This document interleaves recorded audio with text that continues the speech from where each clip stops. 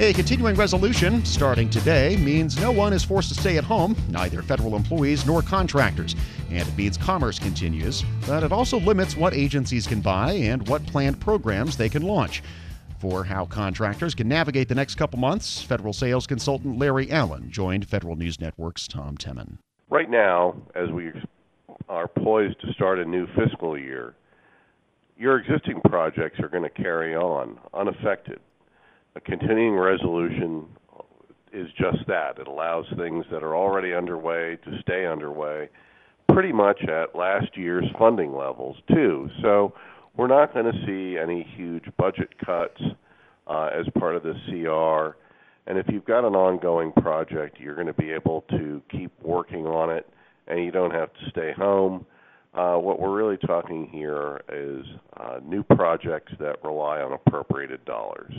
All right, so that means that spending, as you said, continues at the current levels, but it means you can't start anything new, so there are certain rails that you can't step on. Well, that's exactly right. What I tell my clients and others is, look, appropriated money makes up the lion's share of how the government buys the things that contractors sell, but the lion's share isn't the only share, Tom. There are agencies that have multi-year money, non-year money, working capital funds, or other non-appropriated dollars. So there are dollars out there that exist in various federal agencies, particularly inside the Department of Defense, that aren't going to be affected by a CR.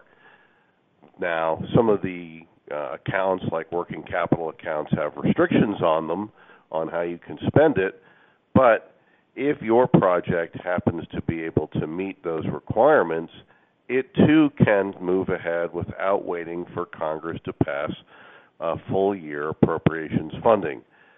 So some of the contractors I work with have become quite good at ferreting out multi-year accounts, working capital accounts, things that allow new projects to at least get underway until Congress comes around to passing appropriations. So while a lot of things are on hold, and indeed most things are on hold, not everything is. And in addition to these working capital funds and other non-appropriated monies, there's also the urgent and compelling need so that in the event of a national emergency or a disaster or recovery operation, the government has the ability to respond to things like that. Probably it's a good idea for the federal functionary to check in with the financial department. I think a report said last week something like 18 different agencies were technically in violation of anti-deficiency. They're not marched off to the D.C. jail, but still, you really don't want to go there. No, you really don't want to go there.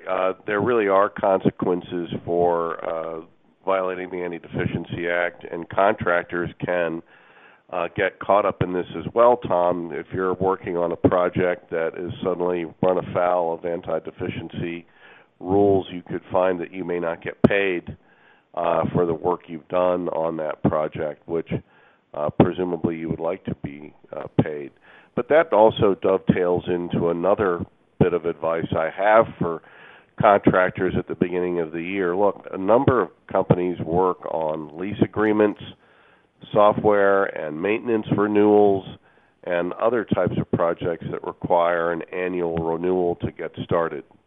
Your federal customer isn't likely to be able to give you an annual renewal if the project you're working on is being paid for by appropriated dollars. They're going to be able to give you a renewal up to November 21st, which is the day that the current CR expires. But you do want to go ahead, Tom, and get those incremental renewals. You want to get the piece of paper that says you're authorized to continue performing the service and that the agency is going to pay you for those services at least up to November 21st. You don't want to leave everything just unsaid and with oral confirmation. Take the time to get it in writing. You're not going to be able to get all 12 months, but get what you can. And then when there's a new CR, hint, hint, there will be, then you can get the renewal for that period as well. We're speaking with Larry Allen, who specializes in federal sales and business development. The implication there, too, is that even when planning a new program, maybe planning what fund it comes from is important if it's something that needs to be ongoing in the age of CRs. Well, right. The basic point you're making there, Tom, is planning. And that's something I really want to emphasize as well. Look, we are now living in an era where continuing resolutions at the beginning of every fiscal year is the norm. In fact, last year, at the start of FY19, when some agencies had their money, like DOD, they had it on time. They didn't know what to do with it. They weren't used to having to obligate dollars so quickly in the fiscal year. So whether you're a government agency or a government contractor, you need to understand that this is the reality that we're dealing with and plan accordingly. If you're a contractor, that means that you can't panic. You ought to figure on the first quarter of the fiscal year being a slow start, just maintaining your existing projects rather. But you should also use this time to go out and get training, to attend one of the numerous conferences that take place between now and Thanksgiving. Those are great places to get education, to stay up on the latest trends, and to meet some new people, both in industry and government. So you should be availing yourself of those opportunities. This is a great time to get out and meet people and build the relationships that can be critical to your government business later on. Similarly, this is also a time when your government customer has time and actually may want to listen to your strategic level plan for 2020 and beyond. I call it the 2020 model year, Tom.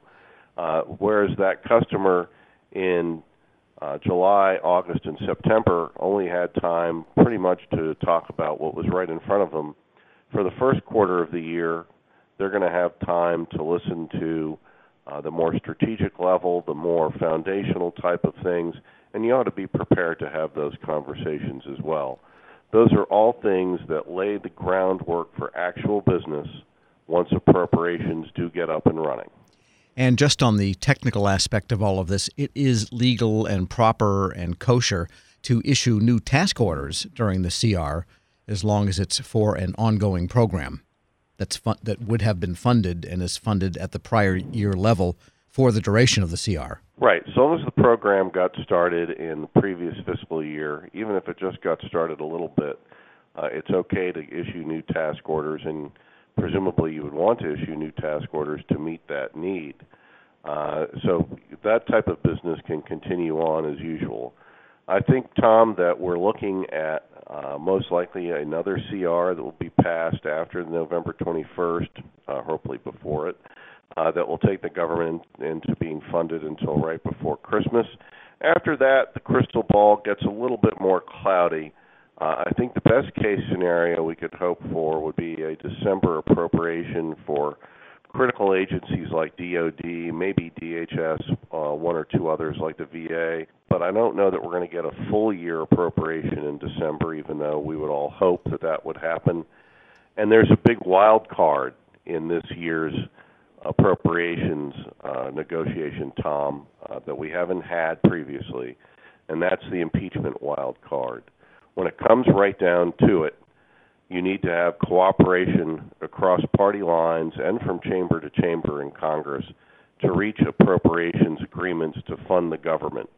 When you have impeachment proceedings looming or impeachment inquiry looming, that's not going to be a good indicator of cooperation, and it may result in agencies outside the Department of Defense ending up with a full year CR, which would not by any means be the best case for the government or for contractors.